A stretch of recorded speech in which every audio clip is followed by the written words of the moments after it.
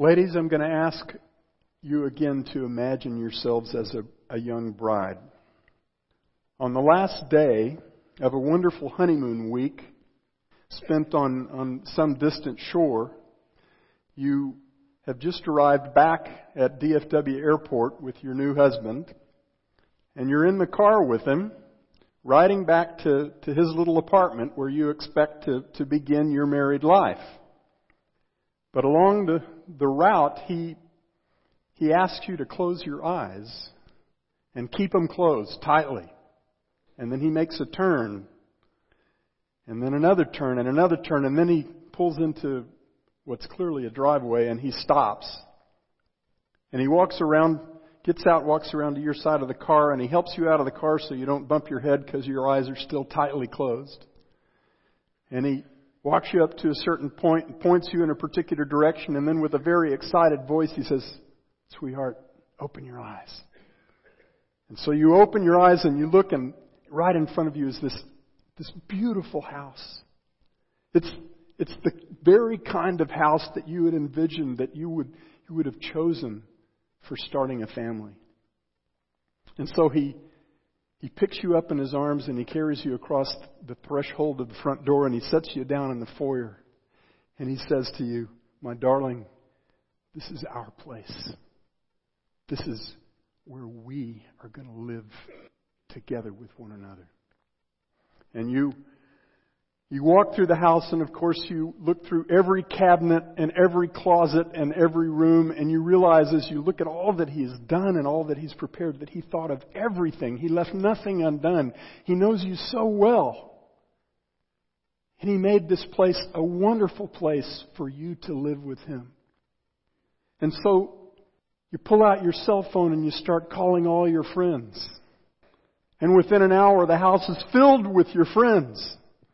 And they're spilling drinks on the new carpet that your husband had installed.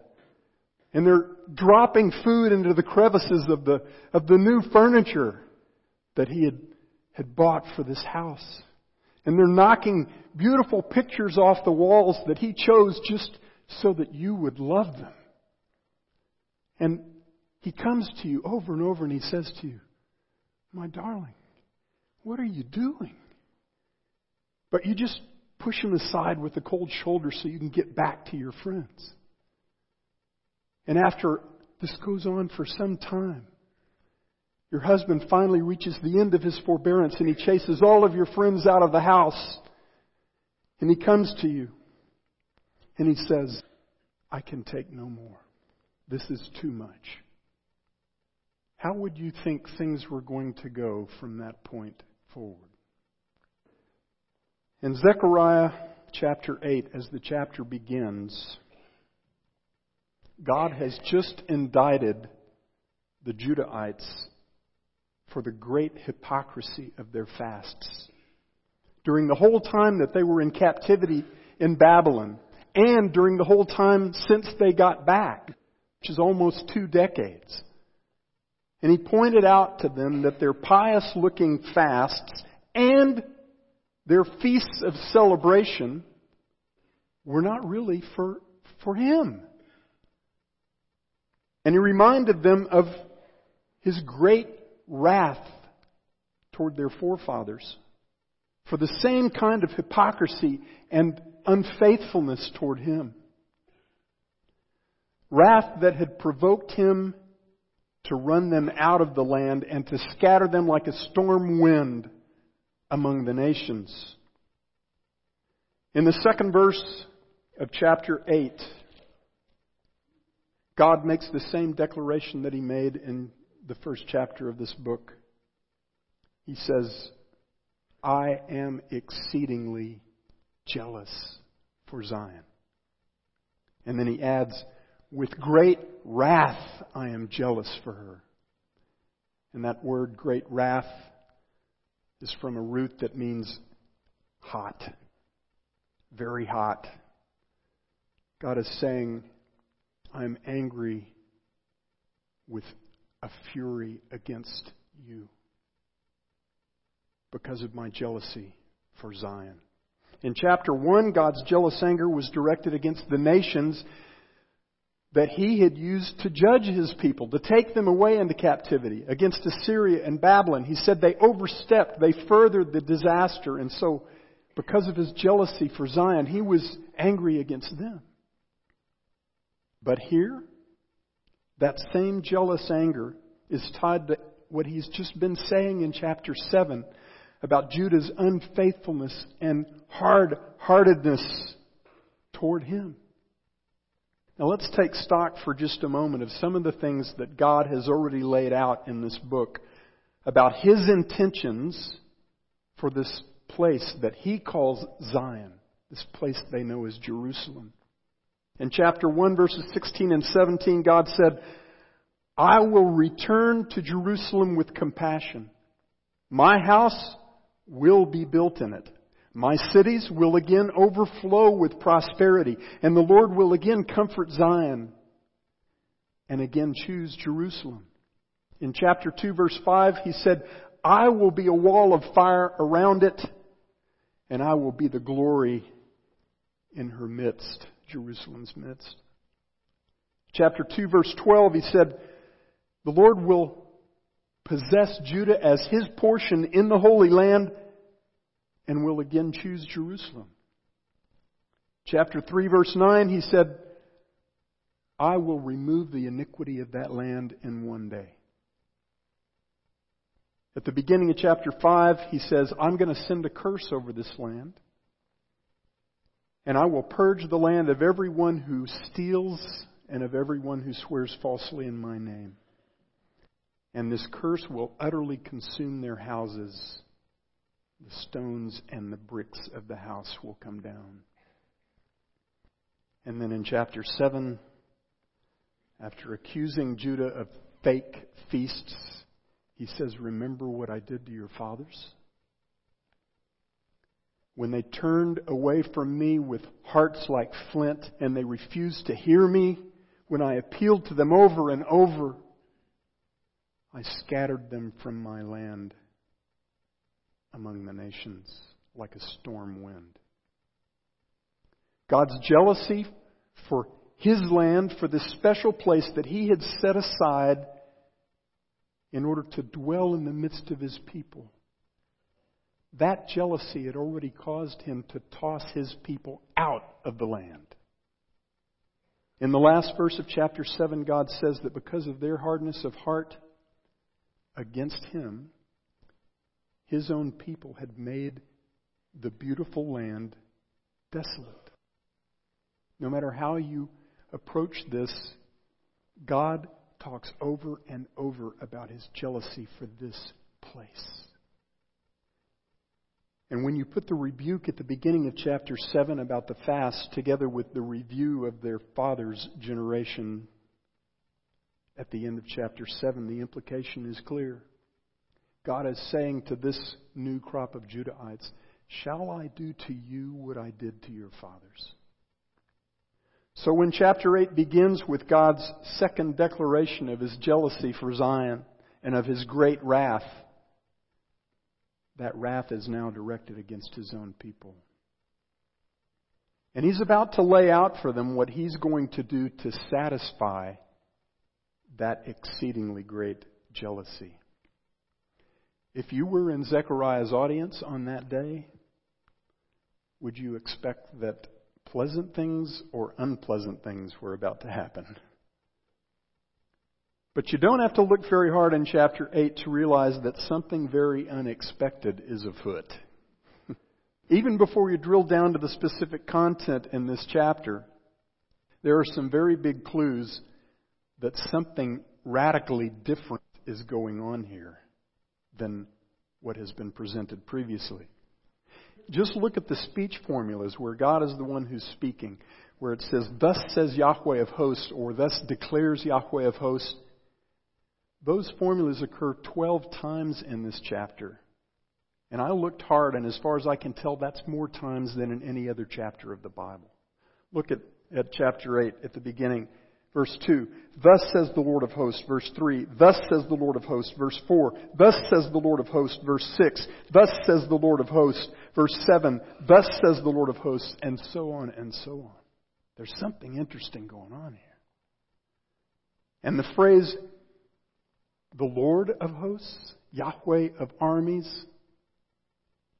occurs 18 times in this one chapter. And that again is more, it's a higher density than in any other chapter of the whole Bible. Something is going on here that's different. There's also just at the structural level, there's a change of subjects. In chapter 7, the subjects of the verbs were second and third person plural. When you, Judah, when you fasted and mourned, when you eat and drink, but they, your forefathers, refused to pay attention. They stopped their ears from hearing. They made their hearts like flint so that they could not hear. But in this chapter, I am, I will, behold, I am going to. Just as I purposed, I have now purposed. I. Over and over and over. This chapter is about what God is going to do. Entirely of His own initiative to satisfy His exceedingly great jealousy for Zion.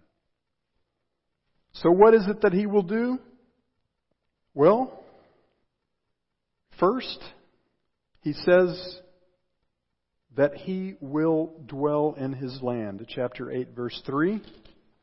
He says, I will return to Zion and I will dwell in the midst of Jerusalem. Then Jerusalem will be called the city of truth, and the mountain of the Lord of hosts will be called the holy mountain. God is saying, I am going to return to this place that I have prepared to be my dwelling place. Nothing's going to stop that from happening. My presence in this place will make it holy. That's what God's presence always does. God will dwell in His land. And then in verses 4 and 5, He says that He will prosper His land. He says there are two different parts to this. First part deals with old men and old women, and the second part deals with kids. And those are two ends of the age spectrum to represent all kinds of people. He says, old men and old women will sit in the streets of Jerusalem, each old man with his staff, his cane in his hand, because of the multitude of days that he has lived out. And verse 5 says the streets of the city will be filled with boys and girls playing. Now, if these allusions are literal, they would appear to be talking about the time of the millennium, since there will be no infirmity and thus no old men leaning on canes in the New Jerusalem. In any case, the picture here is of people of all ages filling the city, all of them enjoying life in full measure, in a place of great safety and of abundant provision. Now that matches up with God's declaration earlier in chapter 1, verse 17, when He said, my cities will again overflow with prosperity, and the Lord will again comfort Zion and choose Jerusalem. In verse 6, God addresses the doubters. It's a very interesting verse. He says, thus says the Lord of hosts, if it is too difficult in the sight of the remnant of this people in those days, will it also be too difficult in my sight? Declares the Lord of hosts. And the word translated too difficult is the word that you find over and over in the Old Testament translated wonderful. In fact, it's a name ascribed to Jesus in Isaiah 9. The word means something that is so amazing that it presses the boundaries of credibility. This verse reminds me of the gentle jab that the Lord gave to Sarah and Abraham in Genesis 18. When He appeared in the form of a man and met with Abraham, and He told Abraham, He said, this time next year, your wife Sarah is going to bear a child, the covenant son. And the text says, well, Sarah was advanced in age and she was past the manner of women. That means she was postmenopausal. She was biologically unable to have a child. And so Sarah, who overheard this conversation between Abraham and this person laughed in her heart, not out loud. But the angel, the man talking with Abraham, who, by the way, is called, in the passage, is called simply Yahweh, said to Abraham, "Why did Sarah laugh, saying, 'Shall I indeed bear a child when I am so old?'" And then he says, "Is anything too incredible for Yahweh?" And it's the same word that's used twice here in Zechariah. And of course, a year later, Sarah indeed bore the promised covenant son. And God gave that son a name. And his name was Isaac. And what does Isaac mean? He laughs. And Sarah's laughter of unbelief was turned to laughter of great joy, because she saw the faithfulness of God to carry out His covenant promises.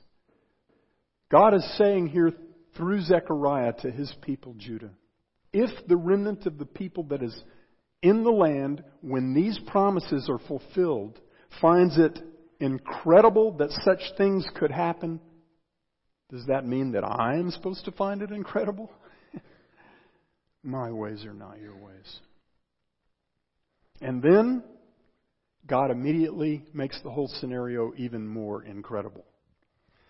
In verses 7 and 8, God declares that He will make His people His people. "Thus says the Lord of hosts, behold, I am going to save my people from the land of the east and from the land of the west, and I will bring them back, and they will live in the midst of Jerusalem, and they will be my people, and I will be their God in truth and in righteousness." I believe the reference to God saving His people from the land of the east to the land of the west is simply means I'll save them in every place under the sun where they may be found. He'll seek them out every place on the face of the earth, and He will bring them back to live in the midst of Jerusalem, because that's where He is coming back to live. And they will be my people, and I will be their God in truth and righteousness. It's as if God is saying, now you may find it incredible, you may find it amazing to think that I'm actually going to redeem this place. Look at the history of this place. You may find it amazing that I'm going to come and live here, and that I'm going to make this place holy by my very presence. You may find it incredible that I'm going to fill the gates of this city with people and with prosperity and with abundance, and it will be safe like no place has ever been safe.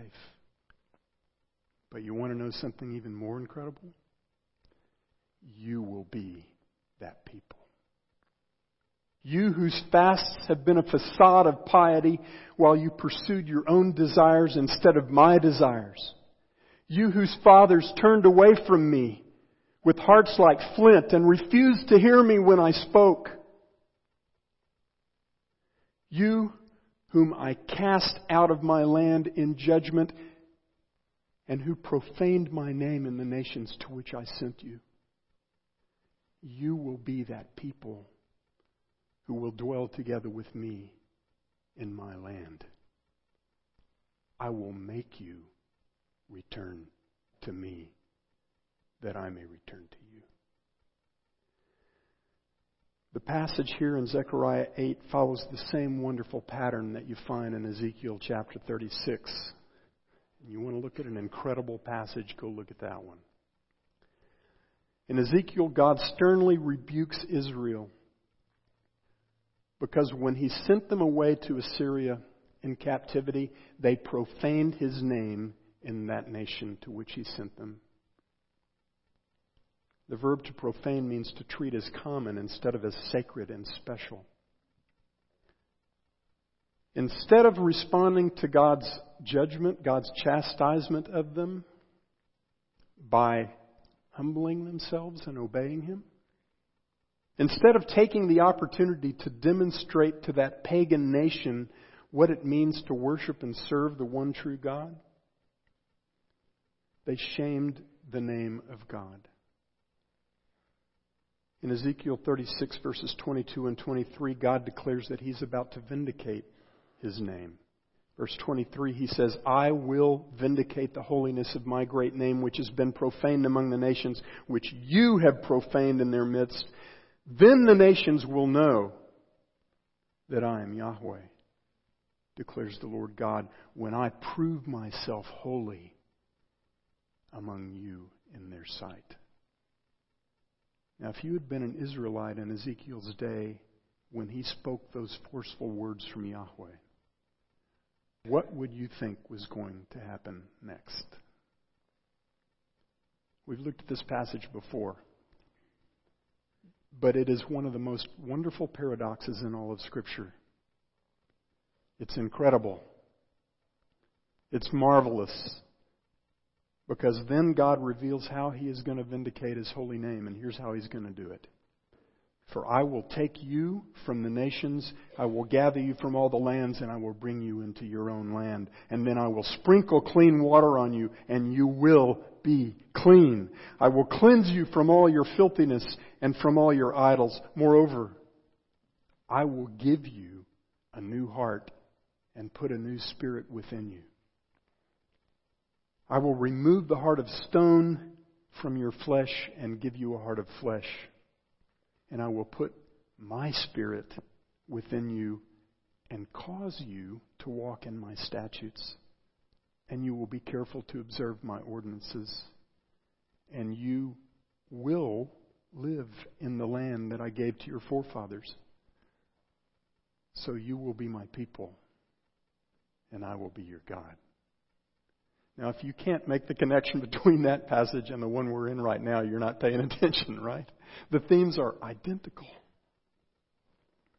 How will God satisfy His exceedingly great jealousy for Zion? By fulfilling every single one of His covenant promises 100%.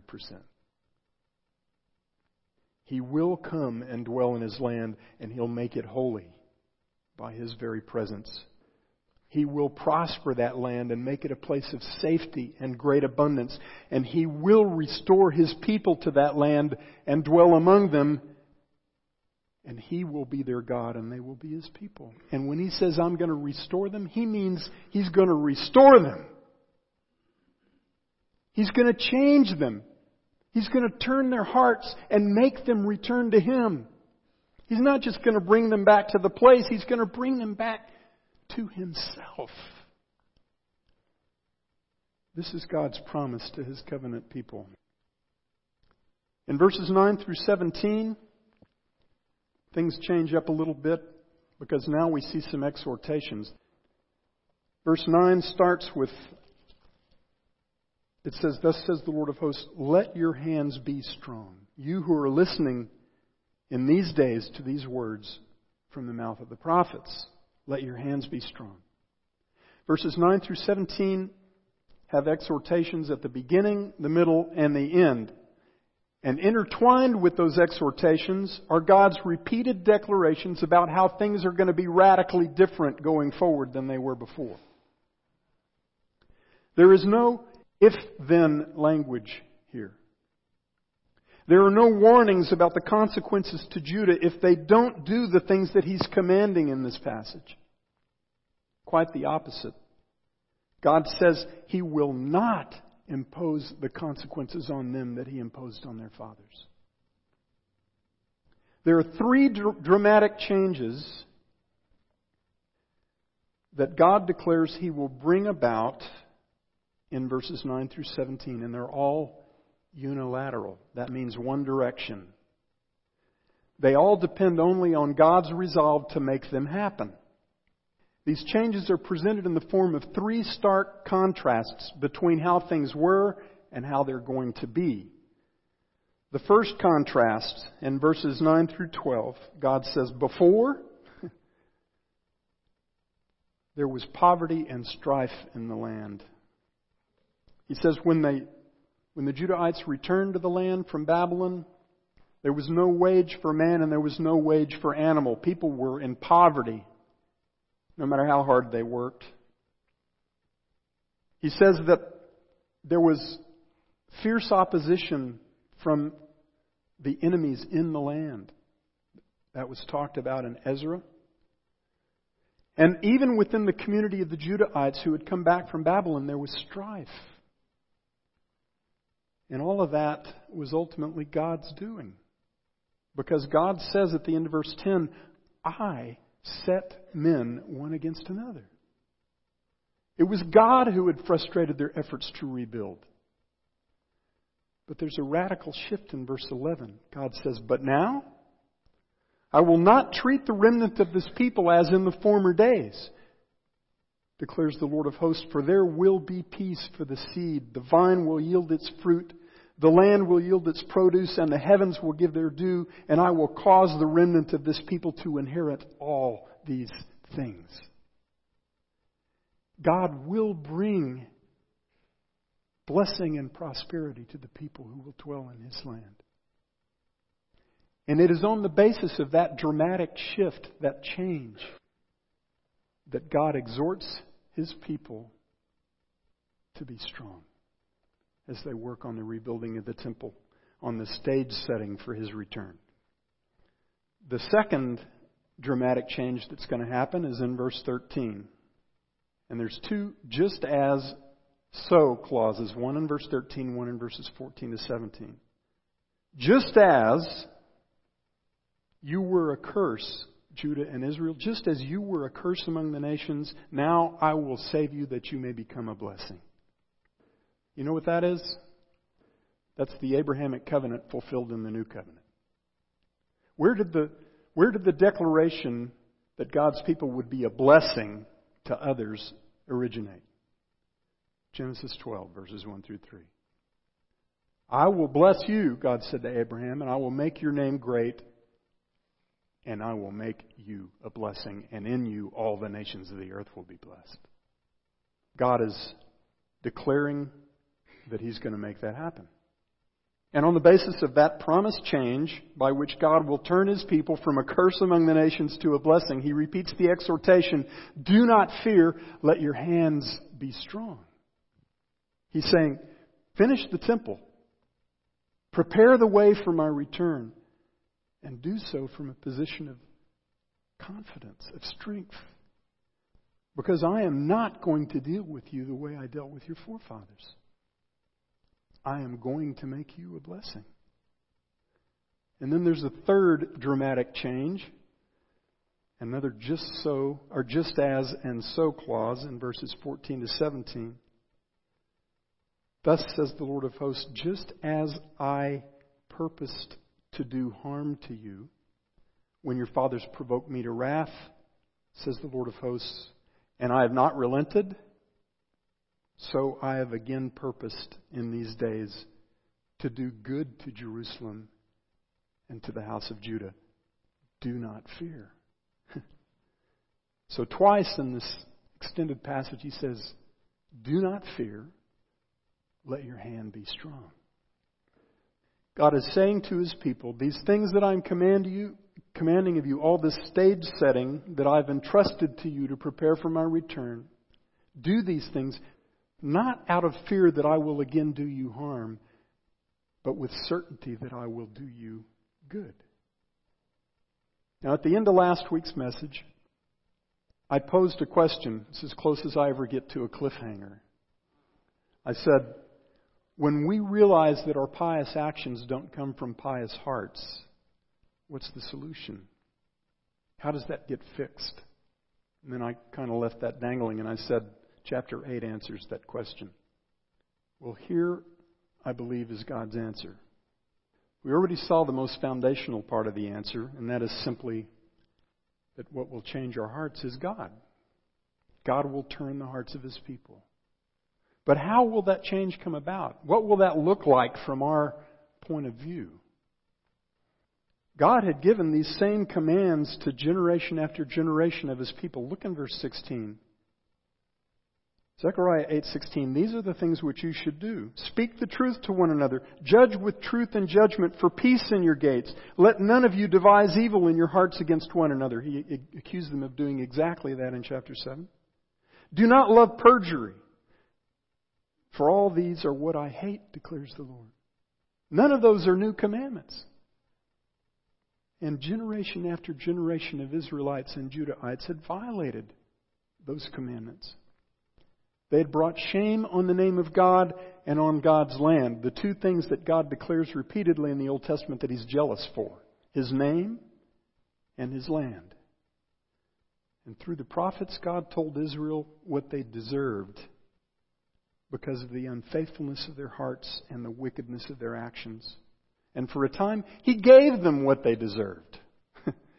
He sent other nations to yank them out of the land, to carry them with hooks under their chins into captivity in places that were foreign to them.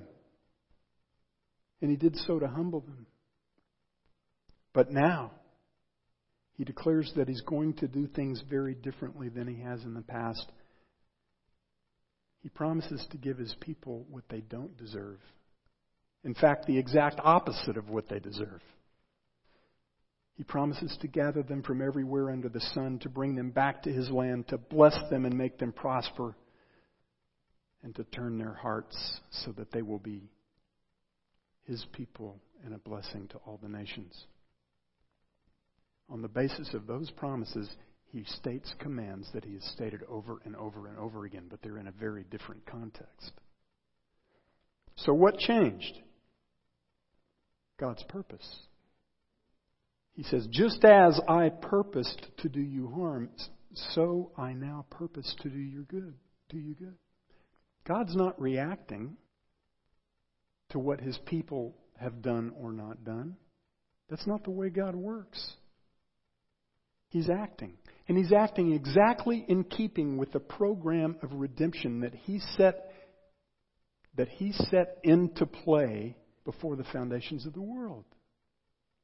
By this point in Israel's and Judah's history, God had proven in every conceivable way that His plan to fulfill His covenant promises was never going to happen if their success at covenant keeping had anything to do with it. But that's a big problem, because His covenant declarations over and over require that His people be holy. How can God come, a holy God, come and dwell in the midst of His people if His people are unholy? He has to redeem and make holy not only His place, but the people who will dwell in that place. So what's the solution? God is the solution. He will do it all. Because if He doesn't do it all, it doesn't get done. Dramatic change of strategy that God presents in this passage, the change that so radically benefits Judah, is unilateral. But unilateral is not the same thing as unconditional. That is a grievous mistake that we make. I don't even know where it came from. It didn't come from the Bible. The notion that the outworking of God's gracious covenant promises that depends only on His faithfulness gives Him no claim over us is utter foolishness from a biblical perspective.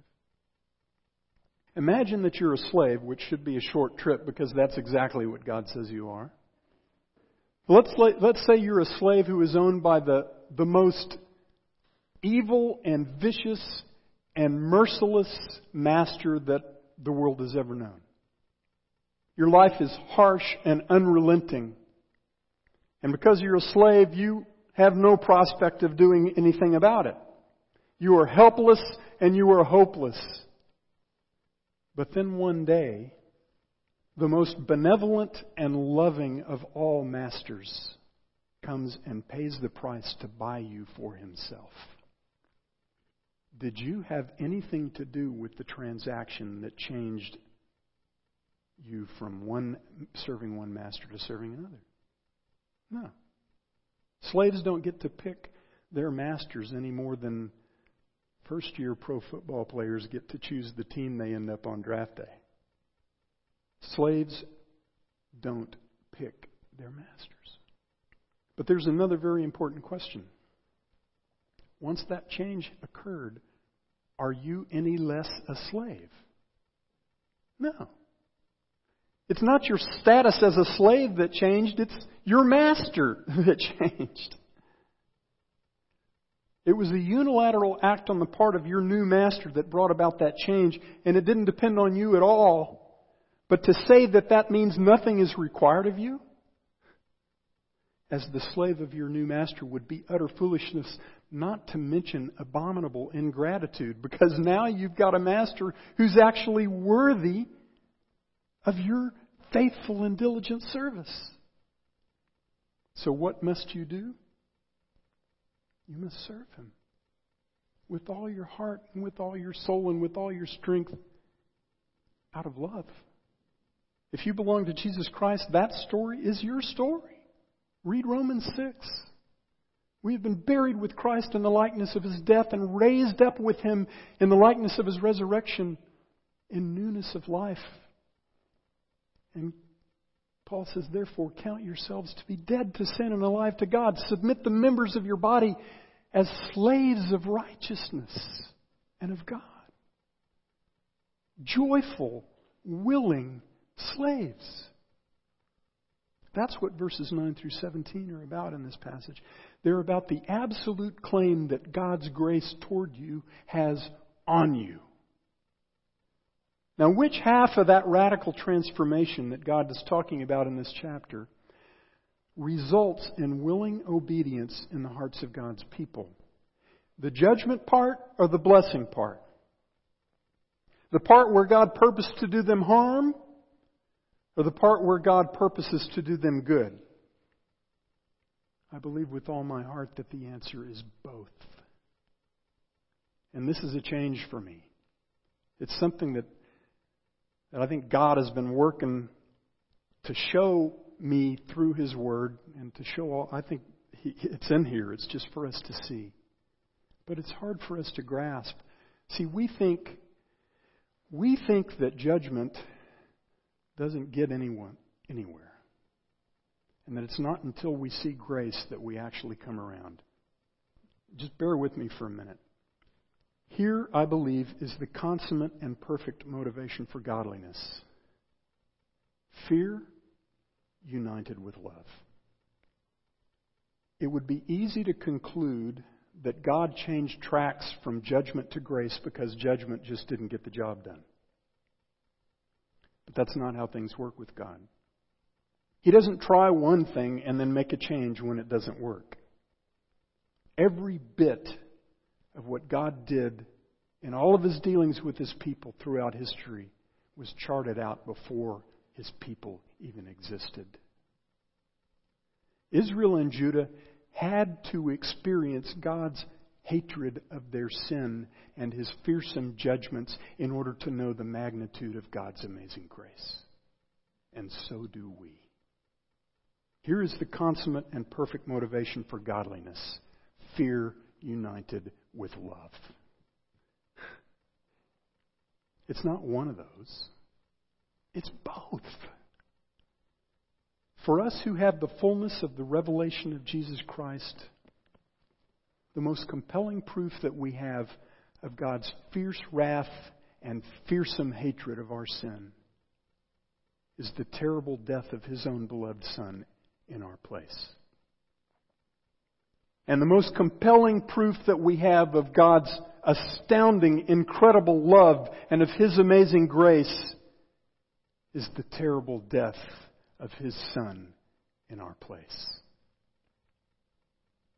A little later in this book, we're going to see that same event, the substitutionary death of Jesus Christ, is what will bring this people to repentance. They will look upon Him whom they have pierced, and they will mourn. And they'll get it. What is it that ultimately and finally makes us willing servants of God? God does. And what is it that motivates that willing service? It is the fear of God's holiness united with love in response to the love that He has shown to us. It's a combination of both of those right responses to all that God is and to all that God has done that produces godly obedience. For the rest of eternity, beloved, we will bear witness to one another of the fearsome holiness of our God and of the surpassing love of our God. But the transforming benefit of that wonderful knowledge starts right here and right now. Knowing that we deserve nothing but condemnation from His hand, but that we have received salvation and blessing and every good and perfect gift from His hand, and that we are destined to dwell as His redeemed people in His redeemed place, in His perfect and holy presence. We are thus made ready to be joyful bondservants of the living God, right here and right now. And on that score, God finishes this passage with one more look at His amazing, incomparable grace. One more preview of His plan to do good to Jerusalem and to the house of Judah, to make them a blessing to all the nations.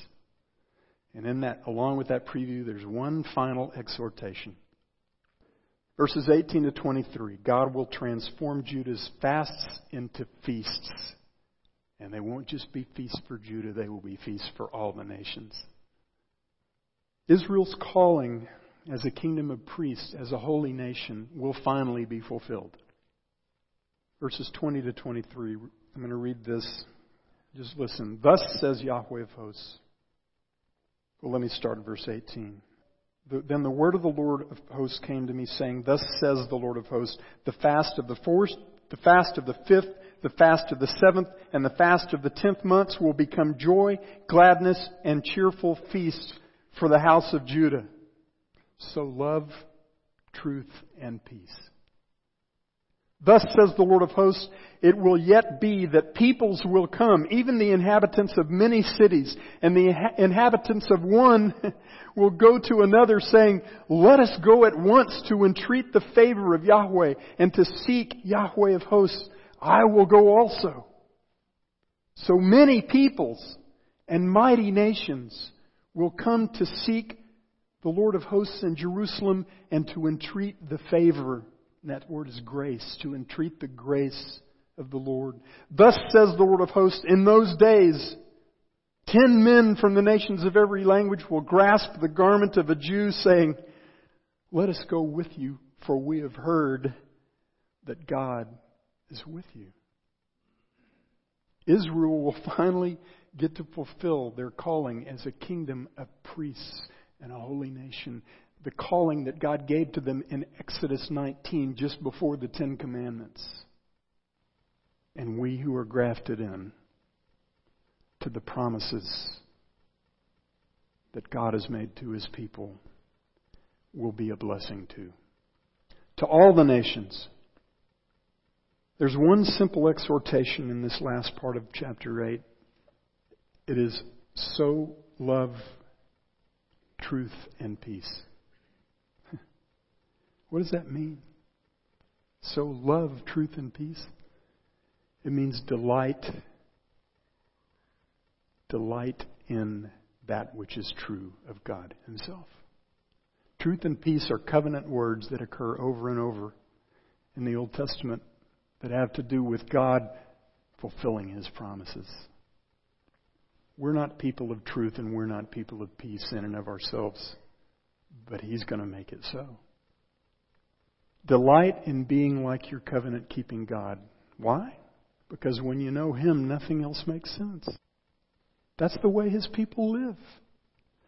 If you were that wayward bride that I talked about at the beginning of this message, how would you respond if at the end of that scene, your husband, instead of doing to you what you deserved, declared his resolve to do nothing but good to you? Never to waver from His steadfast love toward you, to pour out blessing upon blessing to you, until the time came that you responded to His love with joyful faithfulness and service. That's your story. That's my story. That's our destiny. That's what God is doing. And He's doing it in everything, through everything that happens to you every day. Not just through the things that are pleasant, but through the things that are painful. He's doing His perfect work in your heart so that you will be prepared for His return. And so that you will be a very able and useful stage setter for His return. That's the way He works. I pray that we'll get that. We'll be entirely on board with that program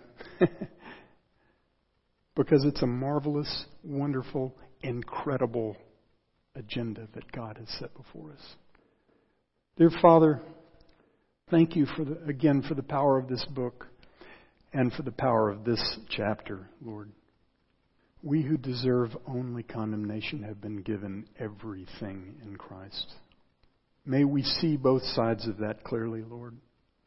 May we know the fearsomeness of your holiness, of your hatred of our sin, and in the light of that, may we know the incomparable magnitude of your grace. That we may be driven, Father, irresistibly to love you and serve you, to be a blessing to you and to be a blessing to men. We pray this in Jesus' name. Amen.